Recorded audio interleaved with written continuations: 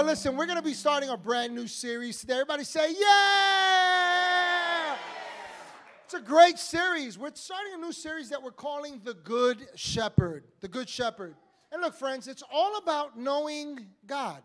Knowing God for who he really is. Not just knowing God for what he can do for us. Here where I'm coming from. This is so important because unless we grow in our understanding of who God is, the truth is that we cannot effectively relate to God. We cannot even begin to follow after him or trust him like we sang, right? We can't even begin to enjoy this journey of faith and have life with God and relate to him and receive from him at the same time. And so one of the most powerful ways that God depicts himself, to introduce himself to us, is in the form of a shepherd. A shepherd. And while God relates to us as a shepherd, that also denotes something else. He wants us to know him like sheep. Here where I'm coming from. There is a relationship that exists between a shepherd and sheep. And it is a unique relationship. It is a powerful relationship. Because sheep don't look to the shepherd so much for provision. They follow the shepherd because he is their provision. They trust in the shepherd. They're committed to the shepherd. And for some of us, we don't always relate to God like sheep. Some of you relate to me like sheep and you bite. I love you. I love you. Listen, I love you. I ain't changing my mind, right? But sheep bite. You've heard me say that, right? But we don't always fully commit to follow him as sheep do with a shepherd. We don't always wholly and solely rely upon him. And sometimes we don't certainly stay close to him. The question is, why is that? Why is it that sometimes we drift? Why is it that sometimes we deviate? Why is it that sometimes we lose focus? Why is it that sometimes we go searching out there for something that's not there? Why do we miss God? Why do we lose sight? And one reason is because we tell ourselves a different story than the one that he tells us. We don't understand his heart for us. We doubt his reasons in leading us. And sometimes we question his intentions toward us. Let me introduce you to this good shepherd that we have. Isaiah 40 verse 11 says, he tends his flock like a what? A shepherd. You know what's interesting about that word shepherd there? It's the Hebrew word ra'ah. And what ra'ah depicts is a shepherd who is also a teacher. So when David, and we're going to be studying this over the next several weeks, when we start looking at God as a shepherd, and he depicts himself as a shepherd, what he's saying is, I am leading you and feeding you and providing for you and strengthening you and leading you to new grounds and protecting you from your enemies by what I teach you. It's a shepherd teacher, Ra. And so he tends to his flock like a shepherd. He gathers the lambs in his arms and he carries them, how?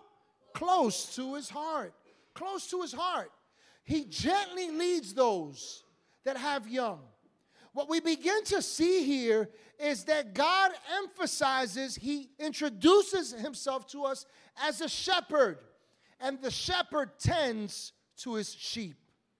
Friend, if you've ever thought about how is it possible that I'm still standing, it was a shepherd. If you've ever questioned how you're making it, it's the shepherd. If you've ever doubted God's presence in your life, friends, he's a shepherd. He's present. He's tending to you. He stresses that he gathers his lambs in his arms. You ever feel far from God? You ever feel far from God? It's okay to admit that. You ever feel far from God? Can I tell you that that's a lie? It's a lie. Because according to the scripture, he carries his sheep. And sometimes we lose sight of the shepherd that carries us because we're going in a direction that we're not supposed to, right? He also stresses that we're close to his heart and that he gently leads us. Now, for some of us, when we hear this, here's what we're actually telling ourselves. You ever been in a conversation and somebody's saying something to yourself and you're saying something else to yourself? Like right now in this moment? Right? Like I'm saying something, so you're laughing because you're telling on yourself. It's all right. Father, today's the day. Sometimes when we read the Word of God and we hear what God says about himself and his relationship to us, we hear differently. We're telling ourselves something else. We're telling ourselves another story. When we hear Isaiah 40, some of us may be hearing it this way. He takes care of others like a shepherd. For some of us, we hear, he has left me alone and I'm far from his reach. I'm far from his heart and I am forgotten. For some of us, we hear, the Lord is harsh and he has led me down a hard road in life. Yeah, if that's the story you tell yourself, friends, it's because you're relating to God not as sheep. It's because you don't see him as a shepherd. You don't know his heart and his love and his intentions towards you. And so today I want to talk to you from the heart of God. I want to talk to you on the topic, what's your story? What's your story? Go ahead and ask somebody, what's your story? Ask somebody else, what's your story? Yeah, tell somebody else, what's your story? Now I'm going to tell you what's concerning about that. A whole bunch of us asked somebody, what's your story? But none of us took the time to answer that. And I'll tell you why I'm honing in on that, because oftentimes what we do is we overlook the story that we have with God, our God story. We just rush past that. We miss it completely. We lose sight of it. And there is a story that you and I have. And you have to think about this because we all have a narrative that continues to play in our lives, in our hearts, in our minds. We're all thinking and processing through something. And for many of us, we process our story in terms of our relationship with God, not as a sheep to a shepherd. We relate to God based on a bad experience that we blame God for. Can I give you a piece of advice? Can I just encourage you from the Word of God? The Bible says that God leads no man. He tempts no man. He's not a tempter of men. What the Scripture is denoting there is that God does not do bad to accomplish good. Well, what about in the Old Testament? Different dispensation. That was before Christ. That was before Christ. We're going to see in the Scripture that it reveals to us that after Christ, that what God has done is the Bible says that he unleashed his wrath upon Jesus. That the payment for the punishment for our peace was upon Jesus. And because of the stripes that he took, we've been healed. In other words, the payment for the penalty of sin has been paid. And therefore, God is no longer inflicting justice according to the Old Testament because we don't owe God anything anymore. The only thing we owe God is our attention.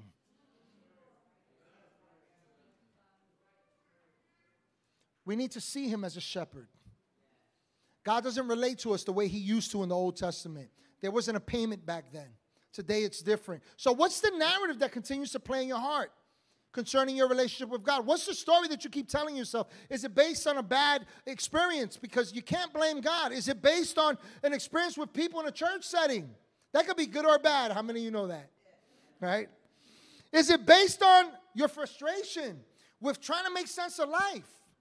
Right? Is it based on the change that God has brought in your life and his faithfulness? Right? The only way that our story will make sense, the narrative that plays in our minds and our hearts will ever make sense, is if we are looking to the one who is the author and the finisher of our faith. The Scripture says that God is the author and finisher of our faith. There's a story that trumps your experience, friends. And that story is defined by a relationship between a shepherd and his sheep.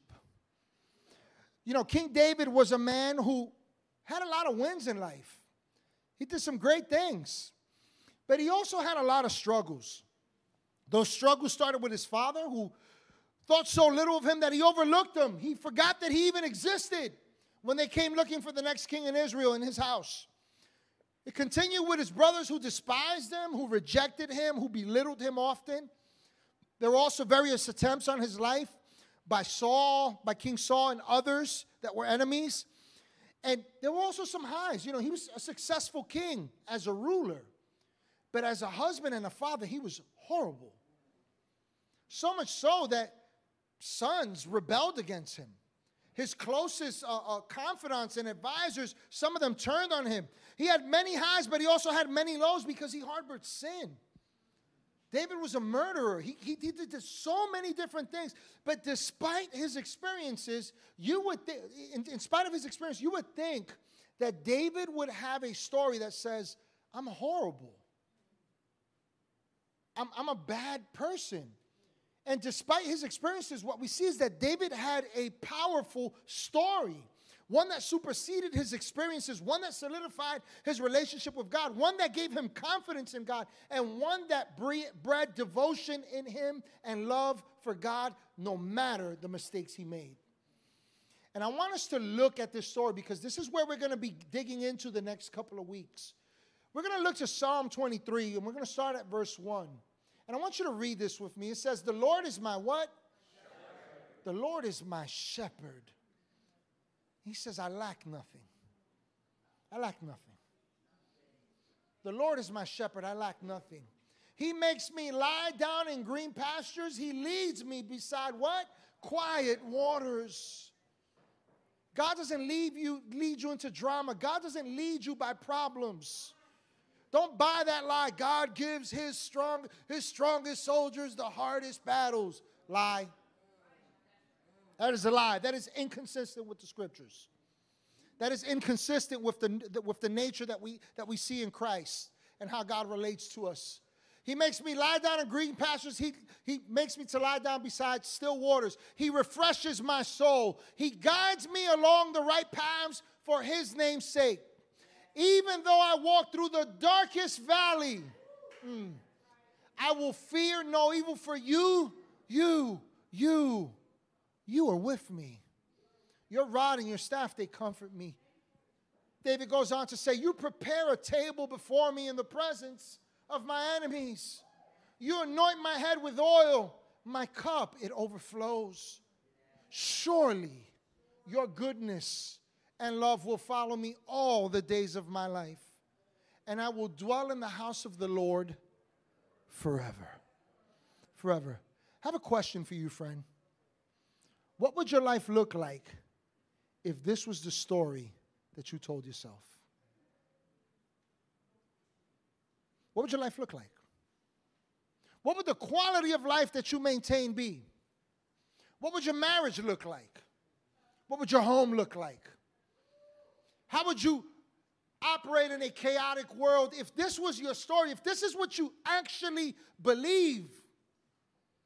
If you were completely and wholeheartedly convinced, I am a son and a daughter of God.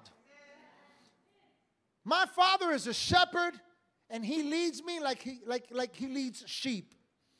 What could your life look like if that was the story you told yourself?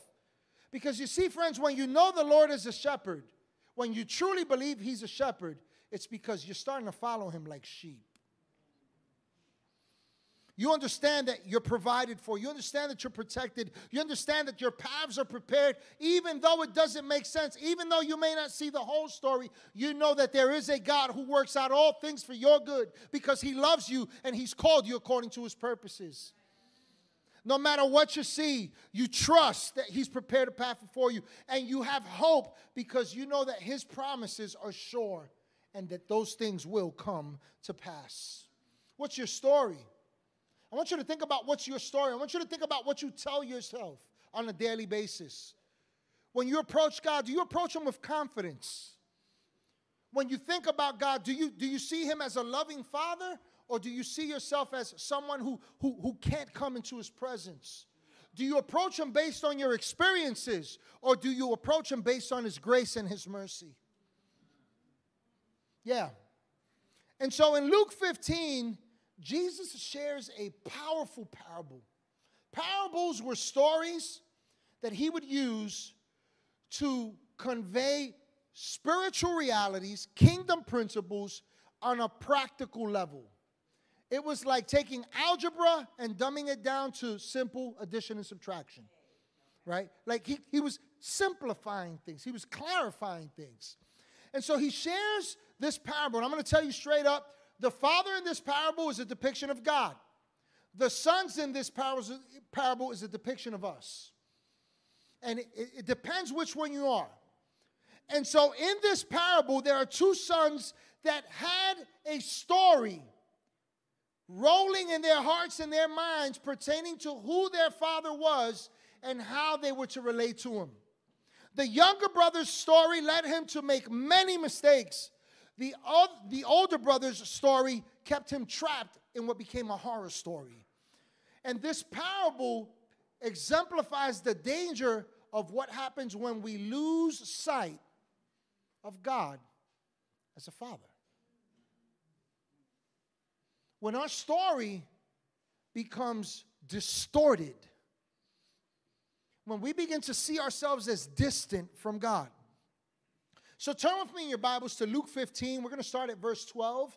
It says that the younger son said to his father, "Father, give me my share of the estate." Somebody say, "Give me."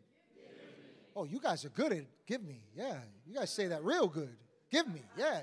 You're familiar with that desire. Give me, right? Give me, yeah. No, don't do that. Right? He says, "Give me my share of the estate."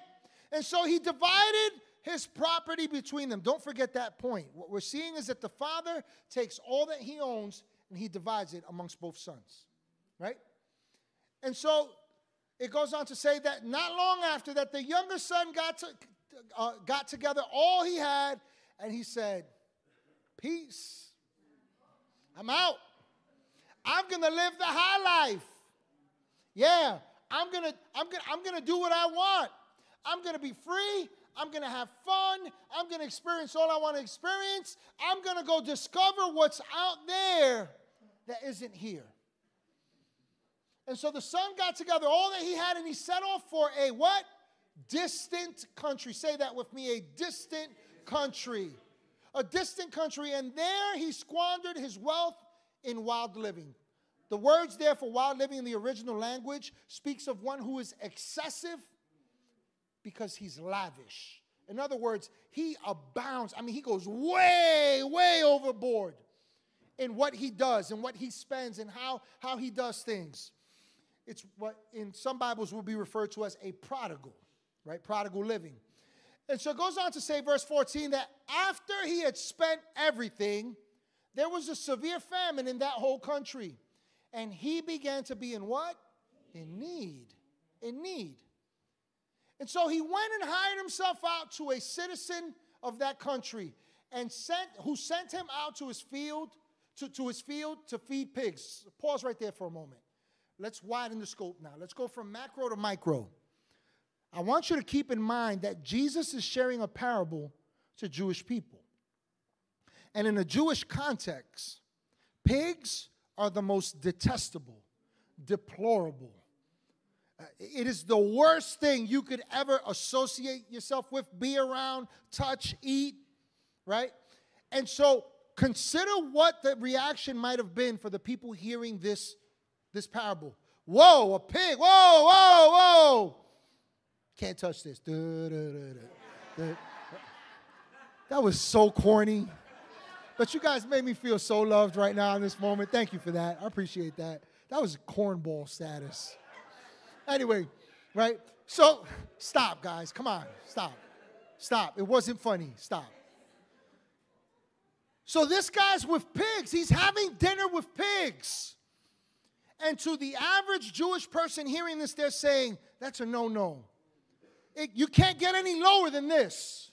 That's the worst of the worst. And so he hires himself out to this person from this distant country who says to him, I got an offer for you, man. Feed my pigs. Verse 16, then he longed to fill his stomach with the pods that the pigs were eating. But no one gave him anything. Do you see how bad it's gotten for this guy? He's looking at pigs eating slop, and he's going, man, that's like a steak there, man. Man, that looks good. That looks real good. And this leads us to our first point this morning. Our point is that God is our provision before He's our provider. Let me tell you what I'm talking about, why I say this. God is our provision before He's our provider. Notice that the scripture says, the parable says that this son was in his father's house. And then he gets the bright idea, Dad, give me everything that's due to me when you die. So here's what he's actually saying. I wish you were dead, but because you're not, could you give me what I'm supposed to get when you die? How messed up is that? Right? No appreciation for his father. No regard for his father. So he says, Father, would you give me what I'm due when you die? And the father, the scripture says, gives him everything that he wants. And then this guy gets the bright idea and he says, I'm going to go to a far distant land. So watch what begins to happen. There's distance. And notice that when distance began to occur between the father and son, destruction followed. You know, oftentimes, the reason why we feel, how can I put it nicely? We grow cold in our love for God. We lose passion, we lose fire, we don't draw near to God, is because we forget that we have a Father.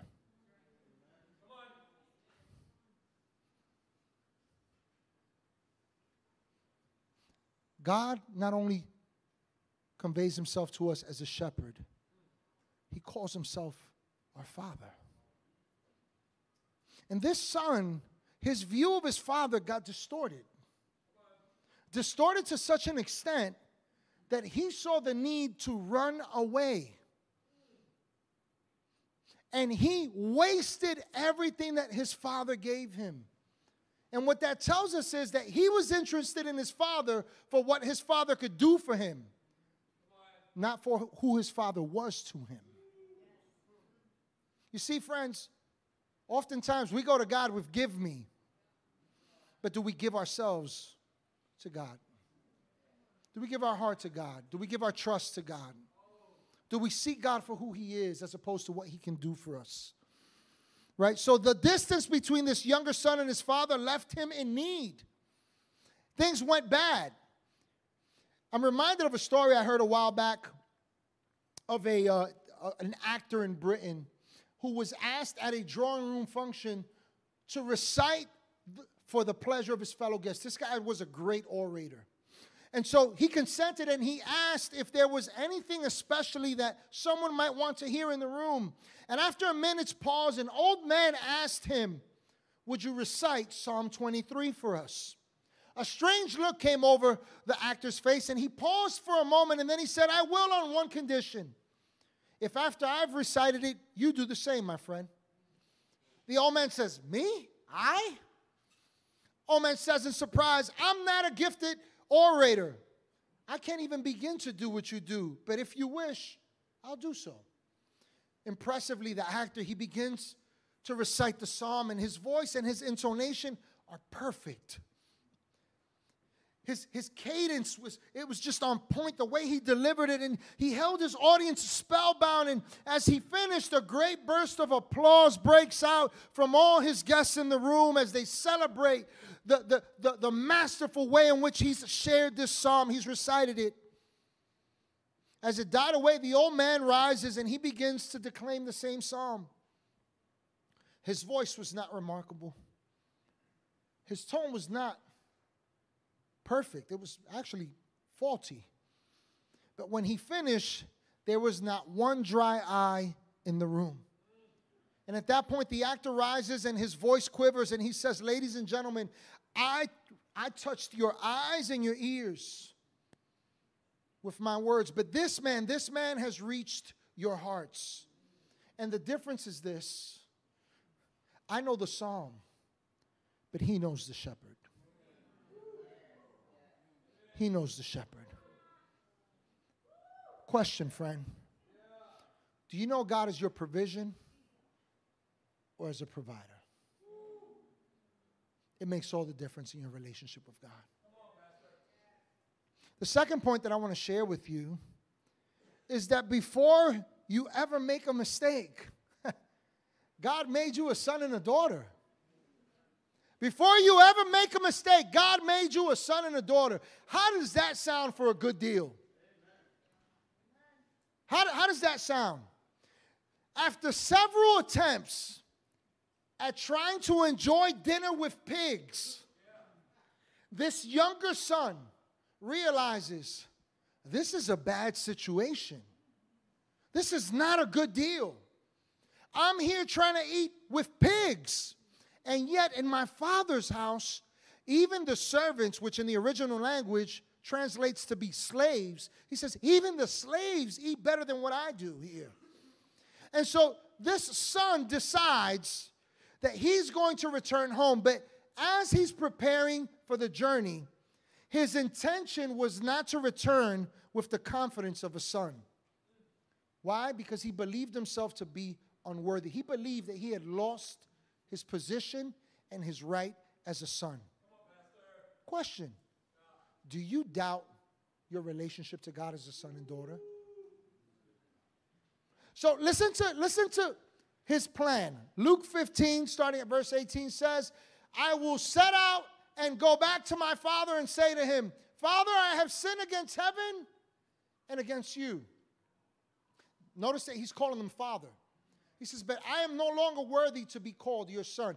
I wonder how many people there are in the body of Christ that call God Father but do not believe that they're sons and daughters. This tells us that you can call God Father. You can cry out to him as Father, but you could doubt that you're a son and a daughter. He says, I'm no longer worthy to be called your son. Make me like one of your hired servants. Make me like one of these slaves in your house, is what he's saying. And so he got up and he went to his father, but while he was still a long way off, while there's still distance, while there's still mistakes, while there's still a stench, while he's still dirty and grimy and all mucky because he's been in dirt and mud with pigs, while he smells like them, and he's stuck in this place where he can't even receive me as his father, while he's doubting that I'm present, that I love him, it says while he was still a long way off, his father saw him. Your dirt does not deceive God from who you are. It does not change who you are. The father sees a son. Sometimes what we see is our mess, and we make the mistake in believing that we're not a son and daughter. But the father recognizes the son. He sees the son from afar off, and he's filled with compassion, the Bible says. He's filled with love, deep love for him. And he does something that is uncommon in those days in Jewish culture. A man in those days would never run. It was looked down upon for a man to hurry. This father didn't care about what was right in the eyes of others. He didn't care about people's opinions. He didn't care about what it might look like to somebody else. This father runs towards his son, and as he runs towards his son, he throws his arms around him, and the Bible says he kisses him. Despite the mud, despite the muck, despite the smell, despite the mistakes, despite his rejection, despite the fact that he's wasted everything, this father embraces him as a son, and he kisses him. You know why? Because distance does not determine relationship with God. Friend, if you feel far from God, can I just give you a sobering thought? God didn't move. You did. God hasn't moved. And here's the greater truth. While we've moved, we think that we're far from God, but he's actually close. He's near. See, he holds his sheep close to his heart, the Bible says.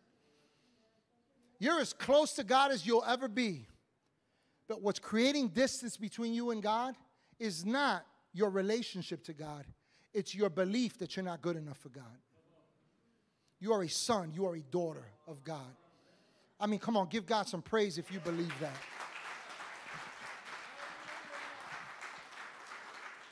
This son's story was a tragedy because he allowed his mistakes to mess with his confidence in his relationship to his father. He believed that he had lost his value and his standing. But let me show you, lest you think this is my idea, that before you ever make a mistake, God already calls you a son and daughter. Let me show you this from Scripture. Ephesians chapter 1, starting at verse 4 says, for he chose us in him, what? Before the creation of the world. So watch what the Scripture's saying here. This is not my opinion. The Scriptures say this. God says this.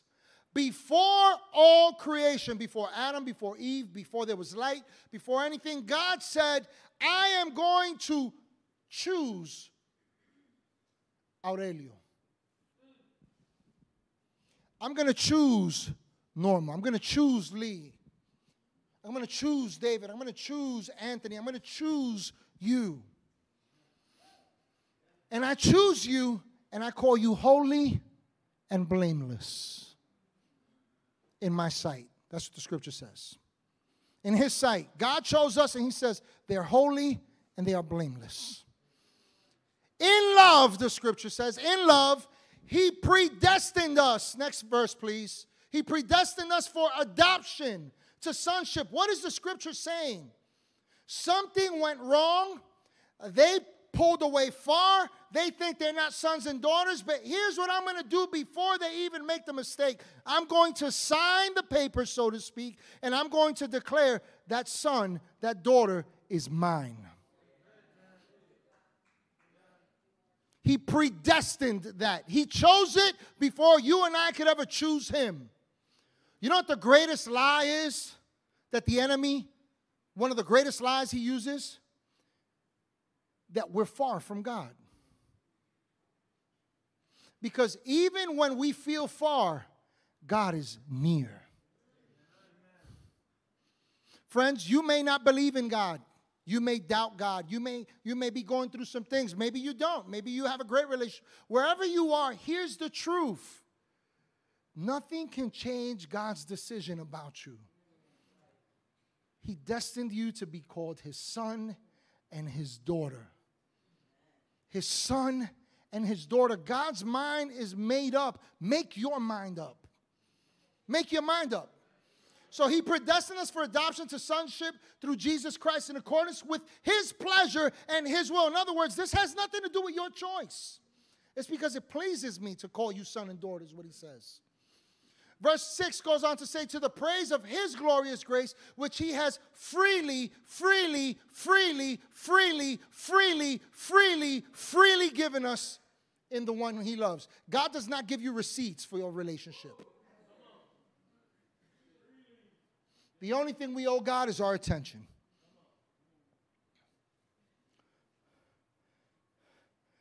See, before your sin, you were a son. You were a daughter. While you still may struggle with some sinful habits, you're still a son and a daughter. And you will make mistakes, but you will always be a son and a daughter. Why? Because God does not repent on what he chooses and who he calls. God does not turn around from his decision about you. And whether you believe in Jesus or not, he's made up his mind about you, because God so loved the world that he gave his one and only son. God did not come to the world to condemn it, but to save it. God has made up his mind about you. Tell somebody, you are good enough. Tell somebody else, you are a son and a daughter. Listen, you are sons and daughters before God. So, if you're a son and a daughter, somebody needs to hear this. Why are you still running? It's because you don't know him as Father. The last point I want to leave you with here as we close is that no matter what you think you need, God's grace is your greatest need. No matter what you think you need, God's grace is your greatest need. Let me show you that from Scripture. This son, he pleads for his father to accept him as a slave. He's a son, but he believes he's a slave. And in that moment, the Scripture says that the father says, quick, go get my ring. Go get me my best robe. Go put shoes on his feet. Get my personal sandals and clothe him. and get the fatted calf and let's celebrate, because this son of mine who was dead is alive. This son of mine who was lost is found. And what this son discovers in this moment is that there's nothing that he can do to make himself right with his father. Listen to this. The father accepted him, although the son had rejected him.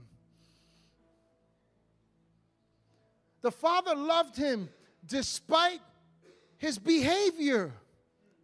The father chose him, made room for him, despite his choice to reject his dad, to leave him. You know what that's called? That's called grace. Grace is favor without a receipt. It's favor without merit. In other words, you and I can do nothing to earn that love, to earn that acceptance. Nothing. So this younger son goes before the father, and the father, remember what the scripture says. The scripture says at the very beginning, in verse 12, that the father gave the son all his possessions. He divided it between both of them. Here's a picture of grace. This son comes back, but the father gave them everything. But now we see that the father still has more to give. Friends, you can't outperform God's grace. You can't outrun God's grace. You can't outdo God's grace. Why? Because he loves you and you can't do anything about it.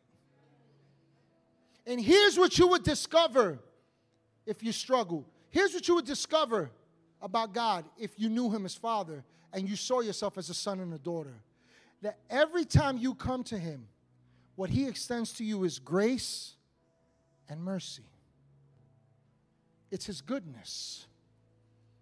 Romans 2:4 says this: it is the goodness of God that leads men to repentance.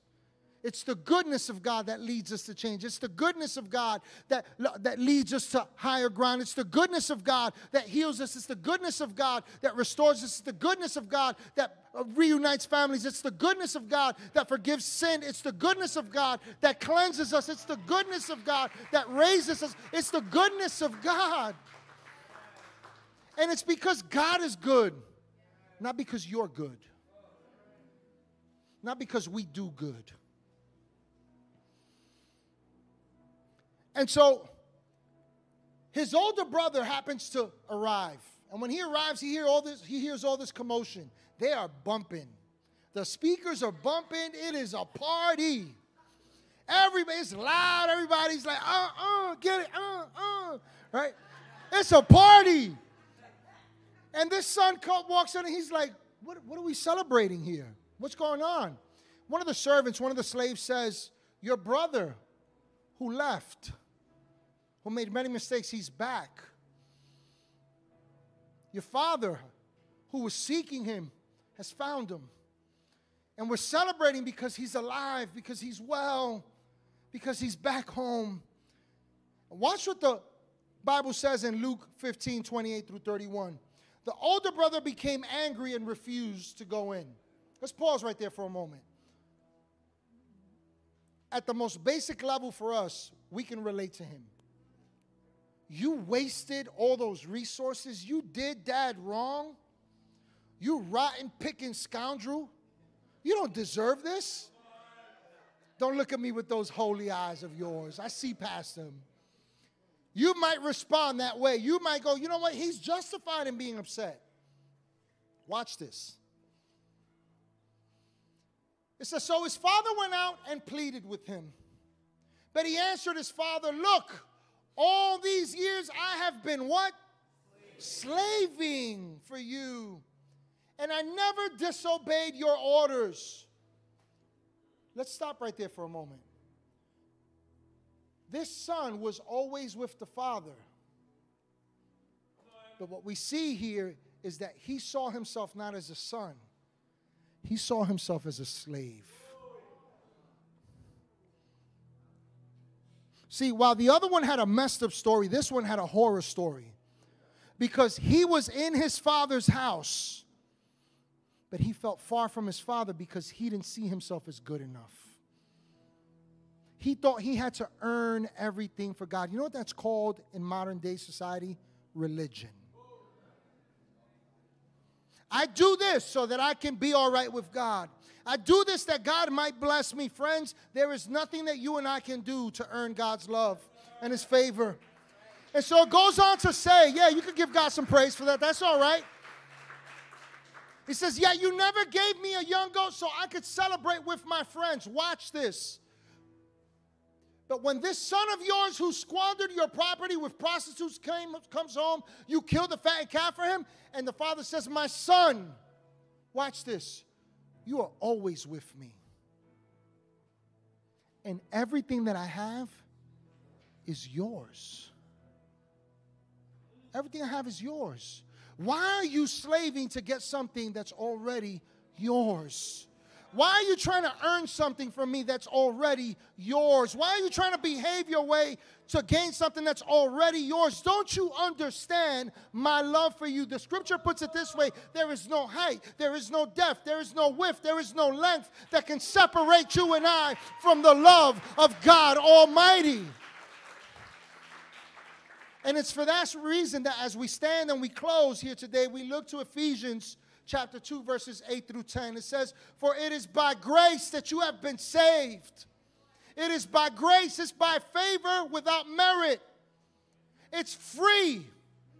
It is by grace that you have been saved through faith, and this is not of yourselves. This is not from you. This is not because of you.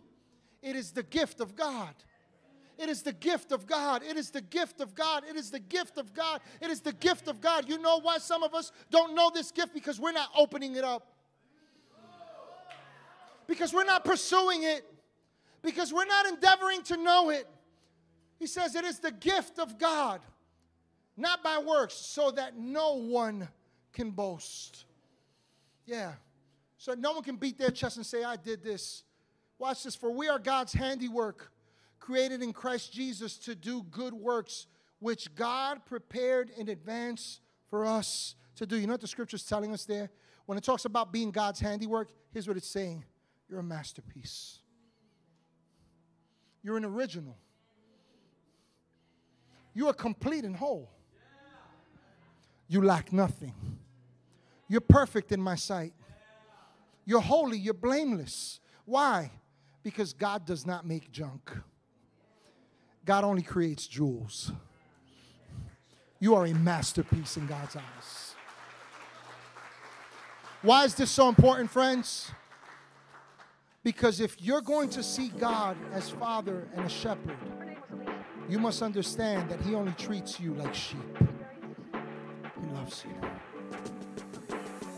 Hey everybody, thank you so much for joining us here at Church at the Bridge today. I pray that you had a personal encounter with God, that He spoke to you powerfully, and that He met you at your place of need with this message. I also want to encourage you to go ahead and subscribe to our YouTube page. By doing so, you'll be able to check out past messages, past events that we've done. You'll also be able to see what's happening now and those things that are to come. And lastly, I'd like to invite you to join with us in all that God is doing with your giving. Feel free to do so on our website. Again, thank you again for joining us, and I can't wait to connect with you next week.